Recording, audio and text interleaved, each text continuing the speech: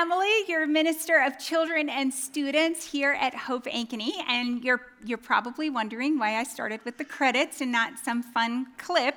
I'll get to that in just a minute, but first I want to say Happy Mother's Day. If you are here as part of a weekend celebrating the women in your life who have blessed you, we're so glad you're here. This is going to be fun. And if you happen to be one of those people who, as soon as you hear us keep talking about Mother's Day, your heart kind of sinks a little because mothering has some hurt for you, and you're kind of here against your best judgment, well, I want you to know I'm glad you're here too. I see you. And it is complicated. These couple of weekends, this time of year, where we talk about the parenting relationship, it's loaded. It's loaded because the relationship between parent and child, that is the foundational relationship of our earthly lives. When it goes well, when kids grow up feeling safe and loved and pointed to Jesus, man, we want to invent holidays and order bouquets. But when that relationship is absent or confusing or outright abusive, that leaves some really deep wounds that last throughout a lifetime. That relationship, it's the starting point for each of us of our identity, who we think we are, and our worth, whether or not we matter. So, of course, that relationship is a big deal and worth talking about. The credits that you saw were from a series on Netflix called Anne with an E. And it's a series my family and I enjoyed watching over the last few years. It's based on the Anne of Green Gables books. So if you know those books, you know it kind of romanticizes adoption in a kind of unrealistic way. But we loved it because it also has this poignant portrayal of what the parent-child relationship really means, what it's all about, and the impact that it makes. So I'm going to show you a clip, and just to set it up for you in case you're not familiar with the whole saga. Marilla and Matthew Cuthbert are siblings who have spent their adult lives farming the family farm. And now as they're starting to get a little older, they realize there's no one coming up behind them to help them, leave the farm to. And so they decide to take in an orphan. They're surprised, though, when they're sent a girl instead of a boy.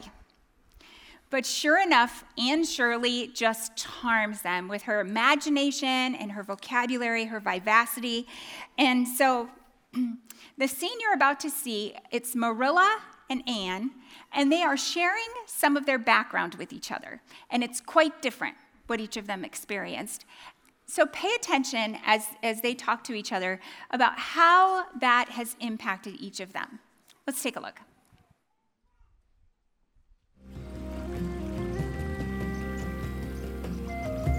Is there a reason why Green Gables is so secluded? Reason? My family wasn't inclined toward idle chatter. Do you miss your parents terribly? They lived good Christian lives. We can't begrudge God for bringing them home.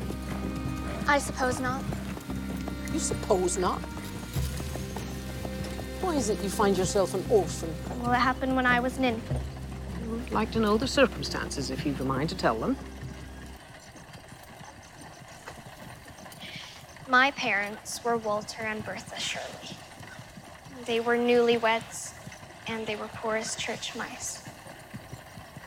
They died of a fever when I was 3 months old, so I've been earning my keep for as long as I can remember. And I suppose I was lucky that I was placed out instead of staying in the asylum. I never understood it. If children are such a burden, then why do people have so many of them? Nevertheless, it's a shame I'll never have the opportunity. What do you mean? To be one.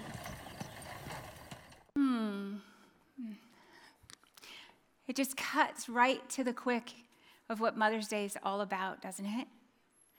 Every kid should be able to be a child, right? But it's just a fact. Anne is telling the truth. Raising kids is hard.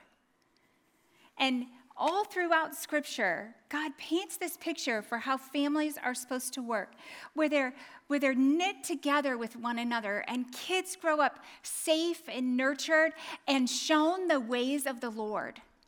And it's a beautiful ideal that we want everyone to get to be a part of. But the fact of life is that much of the time, maybe even most of the time, we fall way short of it. And I want you to know, I'm not going to shy away from the hard stuff. But I also want you to know that I have hope. I have hope for all of the kids that are in your families being raised right now. I have hope for the kids that are part of this church family that we all get to be a part of helping raise and see grow. And I have hope for the kids in our community and around us, that we're going to make an impact that's going to make a difference for them too. And you know what else? I have hope for every one of us who bears wounds that others can't see. Our story's not over. The best is always yet to come. I don't think it's an accident that you're here. We say it at the top of every service, and I mean it. You are here today for a reason. And I trust and believe that I am here today for a reason too. Part of how I know that is because when I look back over my life, I can see all of these miracles, all of these ways that God sent the mother I needed when I needed it to get me through. Now, I'll share a little more about that in a little bit here. But first, let's circle back to why I started with the credits and not the clip about Anne of Green Gables. So if you have been doing with us the whole Holy Bible in a year, you have been reading through Old and New Testament, and I hope you've been discovering that there are some really fascinating stories along the way. I mean, if you grew up in kids programming, you probably got the headliners, right? The main events. Moses and David and Peter walking on the water. Good chance you heard about Jonah, because that goes really well with a lot of Vacation Bible School themes. But it's all these fascinating side stories, isn't it? I mean, that's where you find out about talking donkeys and mighty kings who take a bathroom break and get caught in a cave with their pants down. Yeah, it's in there, folks. You can look it up. You'll find it. But if you've been reading along these last couple of weeks, we've been in Chronicles.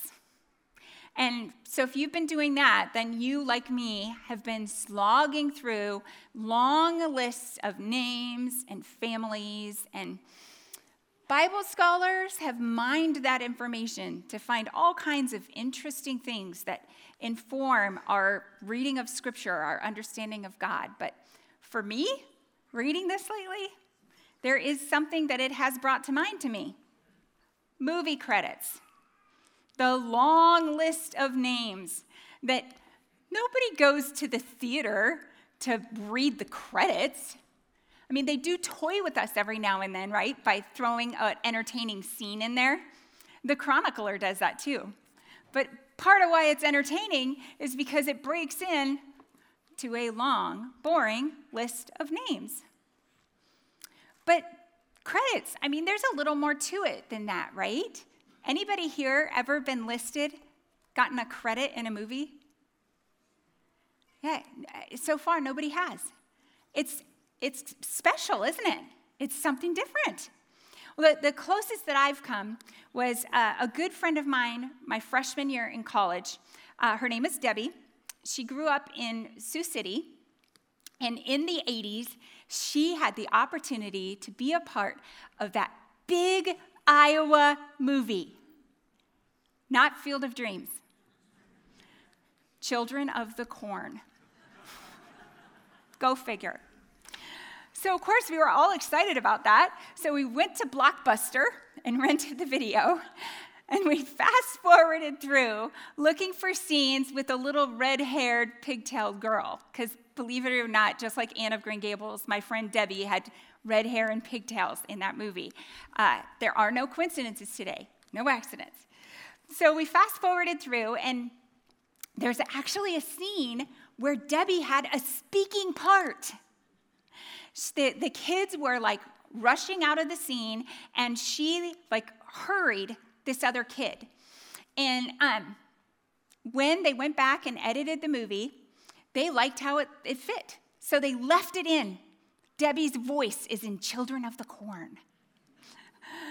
But the thing that Debbie lamented was, she said they got it for free. It was a freebie. If they had told her to say that, she would have got a credit. Yeah, it's a big deal. That's the thing about credits. It's this endless list of names to us, but every single one of those names made a significant contribution to telling the story. And the reason why I think that that's interesting for today is because in Scripture, and also in the history of the church, a lot of times that's kind of how women show up. They're not the main event. They're not the headliner. They show up in these ways that aren't as obviously significant a lot of the time. Like if you're looking at the credits and you're trying to figure out what a key grip is. You got to look it up. It's not obvious. And there are two women in our story today who also play a significant role that's worth taking a look at. So the first of those is Rhoda, the servant girl. And she provides, it's almost like a slapstick moment because Peter has been arrested. The church is being persecuted. Some of the apostles have been killed, and he is scheduled to be executed the next day. But an angel comes to him in prison and leads him out. And he thinks he's seeing a vision. So when the angel leaves him, he's totally shocked. He's exposed on the street without his shackles. He's free. And so he runs to a place where I imagine he probably was hoping to get off the street and find some safety. This house where a bunch of believers are gathered praying for him. But Rhonda, she hears his voice outside the gate, and she gets so excited that she runs inside to tell everybody, Peter's here, Peter's here. And you know how they respond? They question her sanity. They don't believe her. And it's interesting because that story has a mirror story in the Gospel of Luke at the end. Keeping in mind, Luke and Acts were written by the same person. When Jesus is resurrected, the women find out, and they go running to the disciples. Jesus is alive! And do you know what the disciples say to the women then? Your story sounds like nonsense. Isn't that interesting?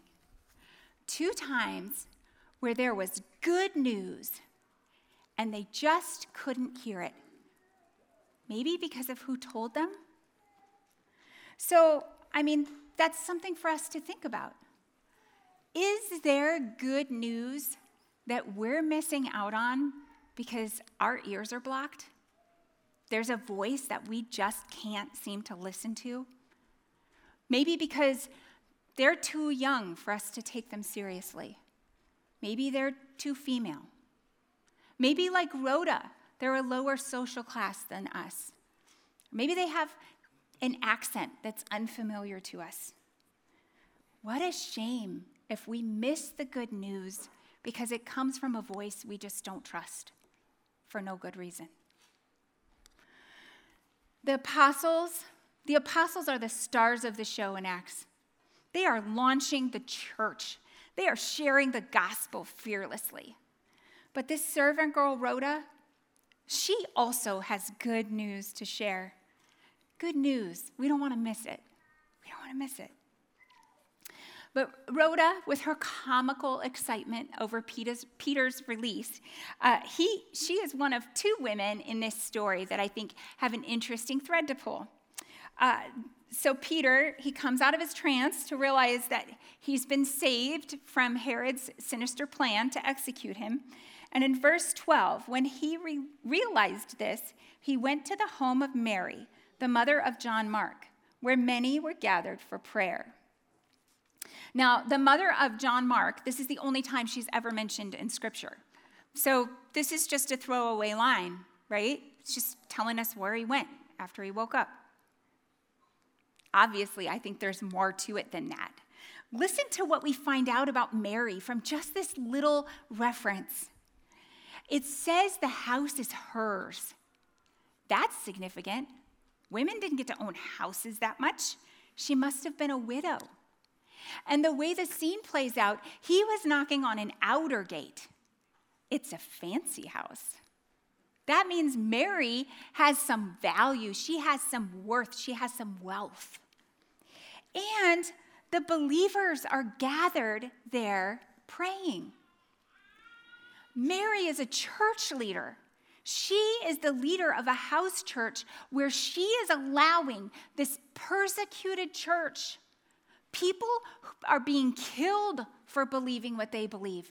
And she's inviting them into her living room. This Mary, wow, she has a vibrant, dedicated faith. How cool is that? And she's John Mark's mother. All right, well, who's John Mark?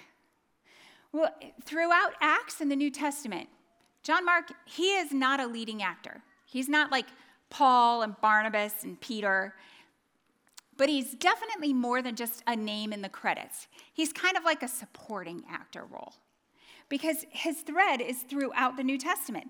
First of all, Paul and Barnabas, when they go on their first missionary journey, they bring John Mark along. For reasons that the Bible doesn't say, John Mark leaves partway through the trip and heads back. But apparently, his presence on that trip was valuable because Barnabas, when Paul and Barnabas are getting ready for their next trip, Barnabas says, we need to bring John Mark along. Paul, on the other hand, again, this tells me John Mark mattered to that first trip. He's still feeling stung that John Mark bailed on them. So he's like, I'm not going to rely on someone like John Mark who just bailed on us the last time. He can't come. And they both felt so strongly about this that they got into a heated argument and ended up parting ways. So Barnabas takes John Mark with him on his missionary trip to go plant some more churches. And Paul finds Silas, and Paul and Silas go on their trip. Now, historians believe that there are a couple more references to John Mark. Paul talks about him in his letters to Timothy and Philemon, and when he does, he references him as being a helpful fellow worker. He knows that he's a colleague, so we can assume that at some point they reconciled. And this John Mark, this supporting actor, he helped build the foundation of faith. He planted churches all across the Mediterranean. He was one of the apostles. He's a big deal. And who do you think was probably the most influential person in John Mark's life? His mother Mary, the woman who had such a vibrant faith that her son caught it and lived his life to spread it. One of the most important things that we can pass on to our children and every other child that comes within our influence is what Mary passed on to her son, John Mark, that they can trust what Christ has done for them. This picture is my daughter Estelle receiving her baptism candle from me back a month ago at Power Life. I've had the privilege of baptizing each of my 3 children. It is among the most significant things in my life to get to do that for each of my kids and to celebrate all of the faith milestones that as they have crossed them. But you, even if you weren't the one pouring the water over your child, remember the day of their baptism? Think about it. It was special, wasn't it? You were bringing them to receive God's promises. And you made some promises that day too. You promised to do things like bring them to church, teach them the scriptures, teach them how to pray, teach them the 10 Commandments. And that's not just like a checklist of things that we just check it off and it's done. There's a reason why we make those promises. Because when we are doing those things, we instill in our children their identity as children of God, chosen by Him. We teach them that they can trust their Creator, that they belong amongst God's faithful people. And you know what I think is kind of interesting? I think probably for most of us, at least many of us, we first heard the good news about Jesus from someone who mothered us. And it doesn't take long in our story, and with an E, for Matthew and Marilla to realize that they have a gift that they can offer Anne, one that can offer her identity and security that she's never known, that might change her life. Take a look. You may call me Marilla. Oh. May I call you Aunt Marilla? You may not. Oh, but I'd love to call you Aunt Marilla. It would make me seem as if I really belonged to you. Well, I am not your aunt, and I don't believe in calling people names that don't belong to them. Well, we could imagine you're my aunt. I couldn't. Do you never imagine things are different than they are? I do not. Oh, Marilla, how much you miss. Well, speaking of names, we'd like you to sign this and take ours, if the idea appeals to you. I've got the pen. It's all ready for you. This is your family Bible. You want me to be a Cuthbert? A real Cuthbert? We do. We want our name to belong to you. I'm going to belong. We hope you like the sound of Anne Shirley Cuthbert. Anne? I do. I do very much. But I just sign? That's it? Of course. What's the matter? Well, it seems a little perfunctory, don't you think? Perfunctory? Shouldn't we hold hands over a running stream and pledge ourselves to each other as Cuthberts forever? Or break our fingers and mingle our blood as a symbol of our lasting devotion? Well, surely there needs to be a ceremony of some kind in honor of such an auspicious moment. As someone who has never belonged to anyone before, I believe that this is a matter of much solemnity. Don't you?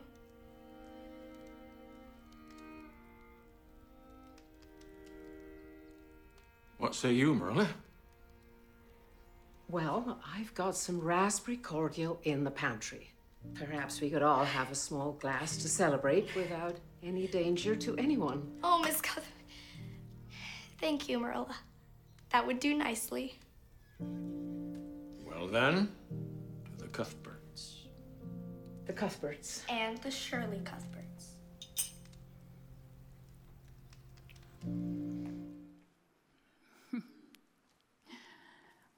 We all have an inheritance to offer the children in our lives that is so much more even than a name and raspberry cordial.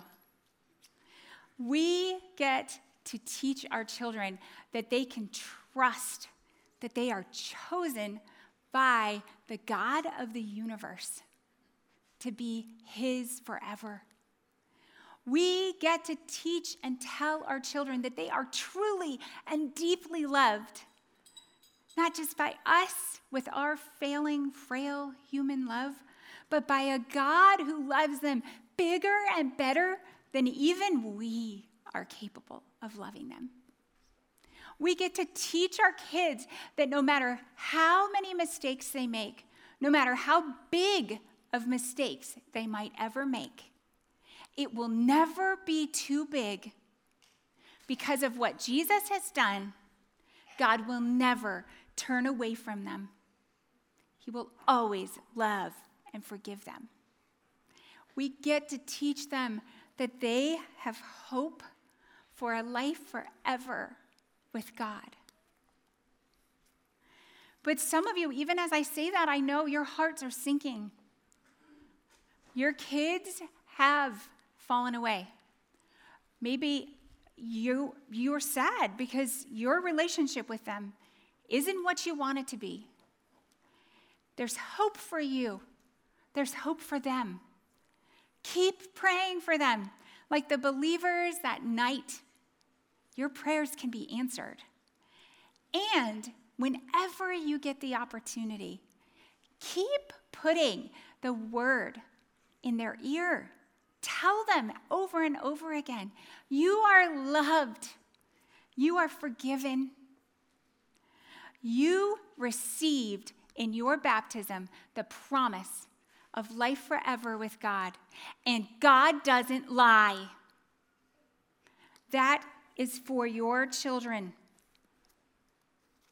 no matter where they're at right now. And you can also trust that you're not in this alone. Think about how Peter ran to John Mark's mom's house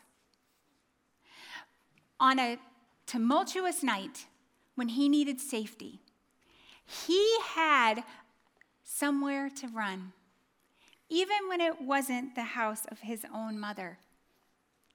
Because it's just a fact, sometimes, as important as parents are, as important as mothers are, things don't always go according to plan. Sometimes relationships get disrupted or broken. Sometimes sin or even death stands between a parent and their child. Sometimes that person who is supposed to make you feel safe and loved and point you to Jesus didn't do it.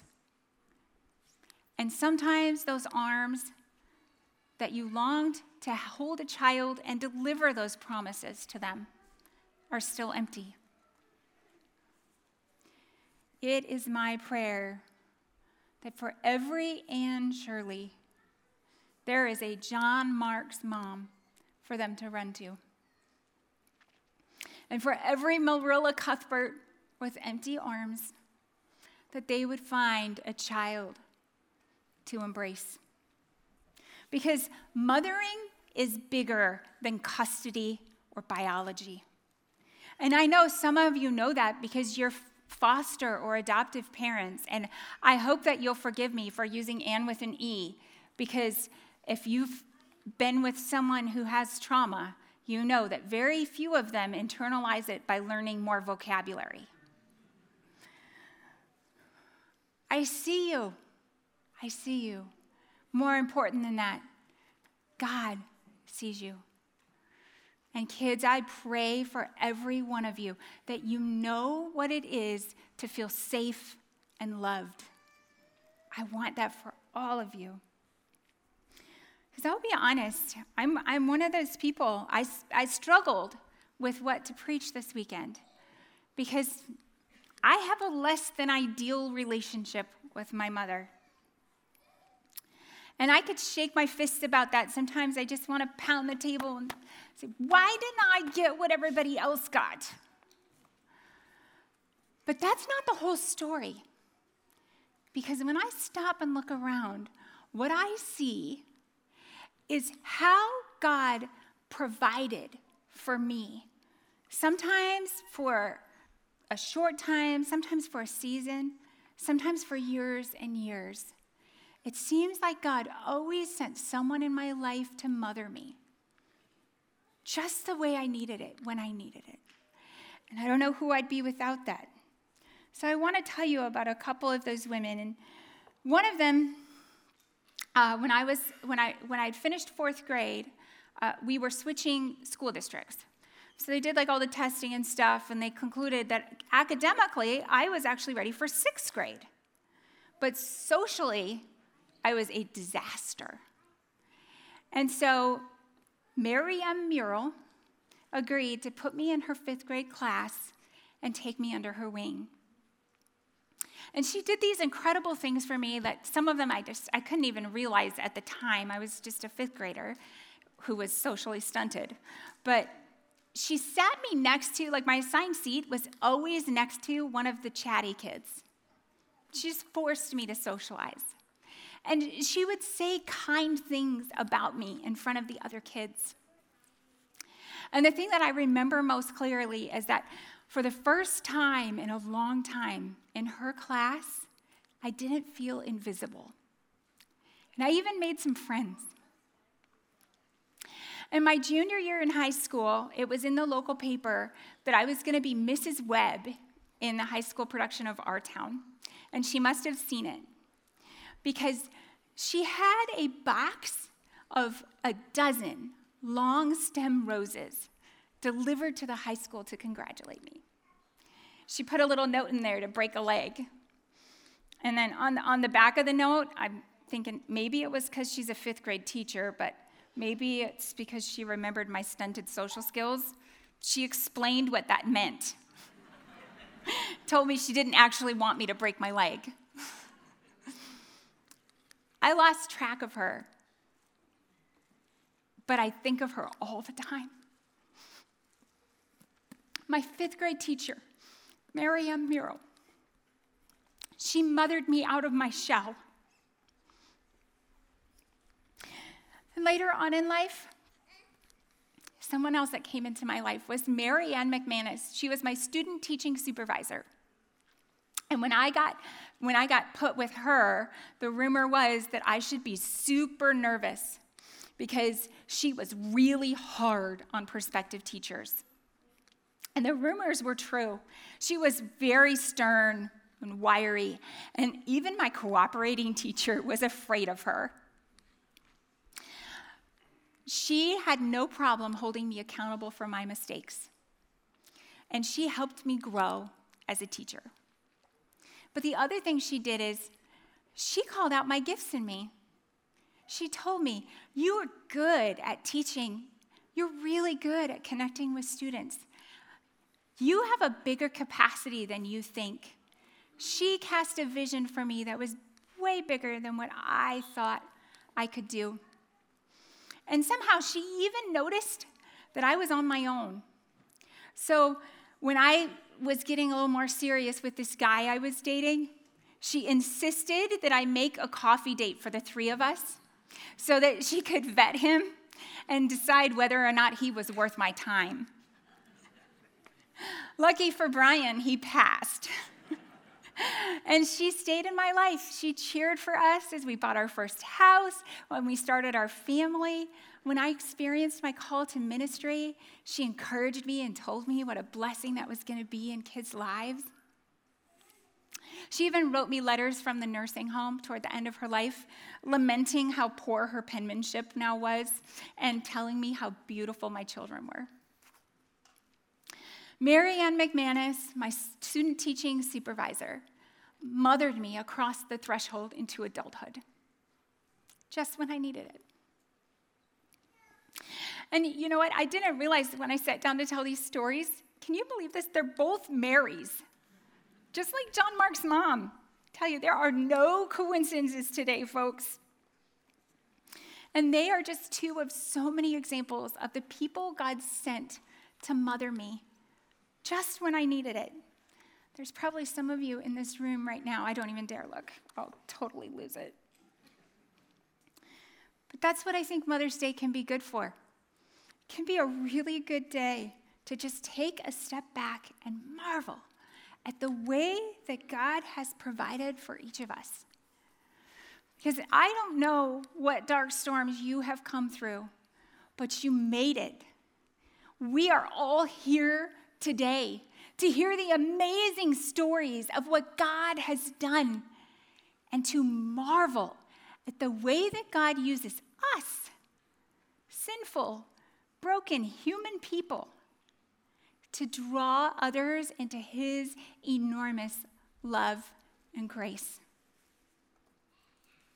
And I think it's really interesting, parenting is hard. And I don't know, you're probably planning on going to a really nice lunch buffet after this. But aside from that, it can be pretty thankless. And so we get tired. We make mistakes. We need help. We all need the hope and the healing that comes in the promise of forgiveness that our Savior has earned for us. And I think it's interesting that Marilla Cuthbert, even though she's new to this parenting gig, that her stable Christian parents instilled in her a hope of the gospel. Take a look at how she's living that out for Anne. Will you forgive me? I am very sorry, Anne. When the brooch went missing, I was quick to judge. But what's worse is that I pushed you to fib. What else were you to do? Makes me shudder to think of it. And of course, I know now that you were telling the truth. You are a truthful girl, Anne, even now. And that is an admirable quality.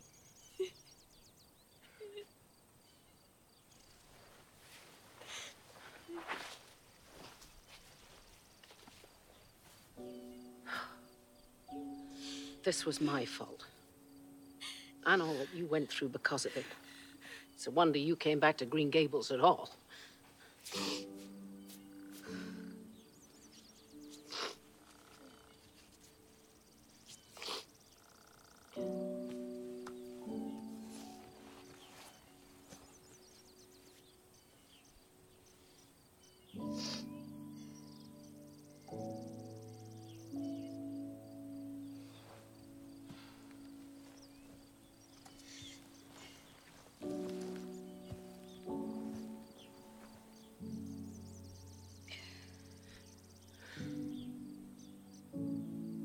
If you could find it in your heart to believe me and forgive me,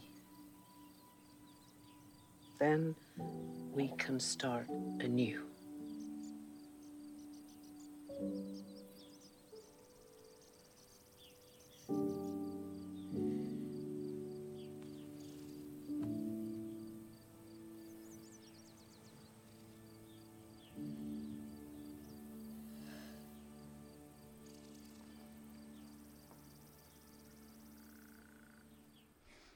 Isn't it just an absolute gift that our mistakes don't have to be our shame forever? We don't have to hide it behind a wall of pride or authority over our children. We can confess it and be forgiven over and over again because of what Christ has done for us. We can even confess and be forgiven by our kids. Do you know what happens when you do that? Your kids see a living example of the humility and reconciliation that Christ has bought for us. Some of us really need to hear this today, so I'm just going to ask you to look up here and let me tell you. Jesus has shown us that we have a God who loves us. You can trust him with your life.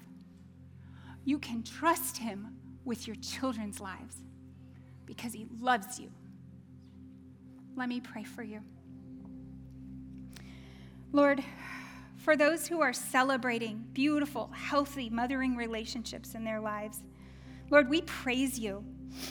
We are so grateful for the way that women in our lives have mothered us. And Lord, for those who bear the ache of sin and brokenness, whether it's our own or someone else's, or just the way that things happen in this old world. Lord, I ask that your Holy Spirit would come upon them now, calling them to confess their sorrow and their sin, and trusting that you will restore each of us to hope and joy. Lord, bless our families and our loved ones, that your grace and peace will take root and flourish in our lives. In Jesus' name, amen.